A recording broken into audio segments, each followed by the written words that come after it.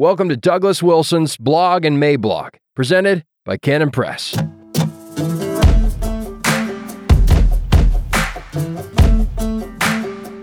So then, the FBI, Monday, August 22nd, 2022. Introduction. So, in last week's Grace Agenda, we concluded the event with a giant block party. The evening was fabulous, just like last year, and one of the crowning blessings for us this time around was that our goings-on were surveilled by the FBI. It is a dangerous world out there, and when people start singing psalms on the street and handing out free tri-tip, it is nice to know that the feds are on it. But seriously, there are a few good things about the times we are living in, and one of them is that the regime has been forced into acting more like a regime.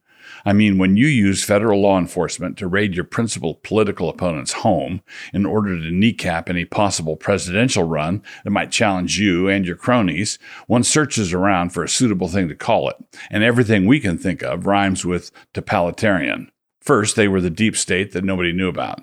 Then they were the deep state that people started talking about, having put some key pieces together. And now here we are with the deep state right there on the surface, like a dead mackerel washed up on the beach. And it hasn't been that long yet, but it is already starting to stink. But if it is right there on the surface of the beach, why can't some people see it yet? Mass formation. In a recent fascinating book, The Psychology of Totalitarianism, written by Mathias Desmet, he describes the prerequisites of mass formation, and he does a really good job with it.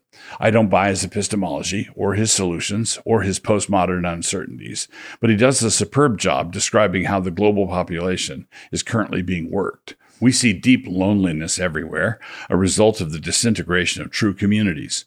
All of us now live in clouds of free-floating anxiety where people don't know what exactly is wrong, except for everything. Everything is wrong. When a population consists of such isolated, atomistic individuals, all of them worried about the nebulous threat, it is entirely predictable what will happen when a threat is finally identified and named. This time it was a virus, and the result was that the entire global village went nuts and descended into a warp spasm of irrationality. Now, when in the grip of this kind of irrationality, which runs from the lone bicyclist out in the sunshine of the countryside wearing a mask, up to the highest echelons of the medical establishment issuing contradictory edicts, it is not really possible to have a discussion about the evidence. Any attempt to have a discussion about the evidence will be taken as a clear sign that you want to kill grandma, and you clearly need to have your posting privileges revoked. This level of panic and fear justifies, in their minds, an absolute need for censorship, along with the demand that we gladly accept the loss of our privacy and the following demand that we, for the good of our neighbors, surrender our freedoms.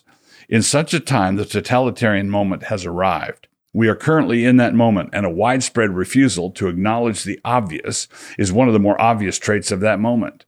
Deny it all you want to. There really is a cabal of globalist elites in the middle of a gargantuan power grab, and they want the power to control everything that you are allowed to say. Their counterclaim, of course, is that for you to say so is outrageous and that you ought not to be allowed to say it. And of course, we also need to recognize that those who refuse to accept this official narrative are also susceptible to mass formation delusions of their own, albeit on a much smaller scale. This is where the screwball conspiracy theories come from.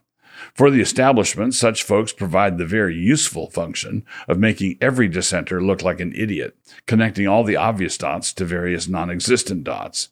One almost suspects that Alex Jones is on their payroll. What if absolutely everybody is the controlled opposition? Except for me, of course. This kind of mass formation is a true contagion, resulting in a high fever for society.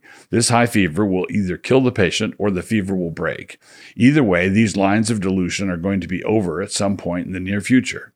When that happens, ordinary politics will still be with us, and so there will be a scramble for the good words, and many political leaders who led the way in promoting panic porn will have to pretend to have been virus deniers from the very first. For most, those who are craven, that will be a hard sell, but they will still attempt it. For others, for those who are actually courageous, they can just tell the truth. They can just point to what they did. But back to our FBI guy. These principles do not just apply to governors of various states or to media pundits or to authors of penetrating books. They also apply to churches and Christian organizations. And let us be frank, when the societal conditions for mass formation took shape, most Christians did not belong to organizations that had any kind of immune system. They just went along.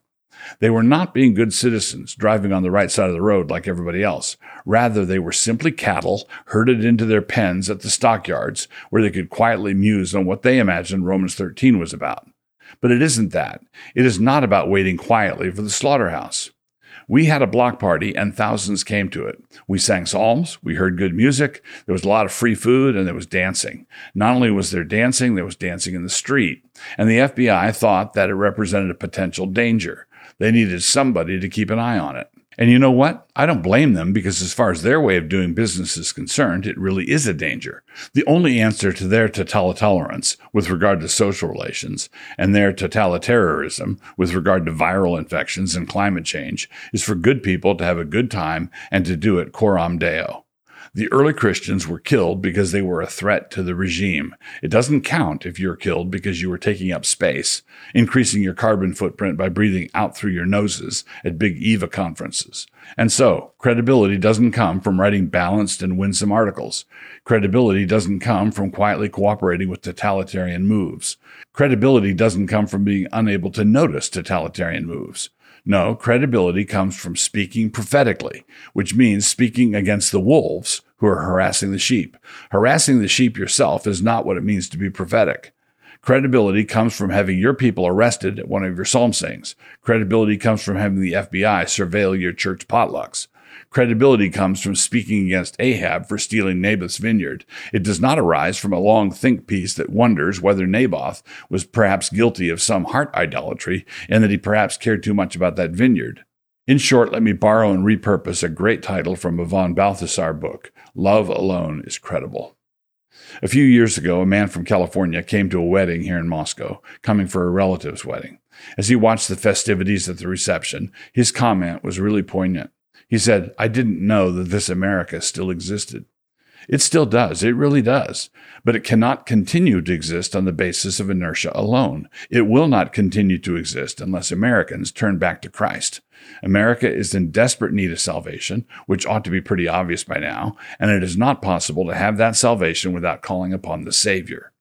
And this is why the FBI was there, watching our church celebration. They were watching it carefully because Christ was there.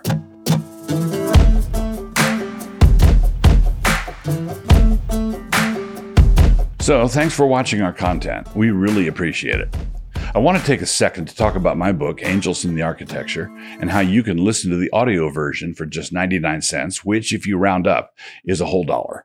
The modern view of the world is empty and lifeless, nothing more than a bunch of matter in motion, with life by the thousandth, millionth chance emerging from chaos. The modern world, as a result, can only conceive of progress as more efficiency, more technology, more domination, greatly improved matter in motion. By way of contrast, the Christian faith presents a glorious vision for culture and a vision of the world in which truth, beauty, and goodness are built into the very molecules of the universe. Angels in the Architecture, which I wrote together with Doug Jones, the book covers such diverse topics as creeds, poetry, history, the church, feasting, and storytelling. And here comes my best imitation of a salesman. The audiobook is now available at mycanonplus.com. If you haven't joined Canon Plus yet, what's wrong with you? Excuse me. You can get your first month for just 99 cents by using promo code DOUG99, DOUG99, all caps.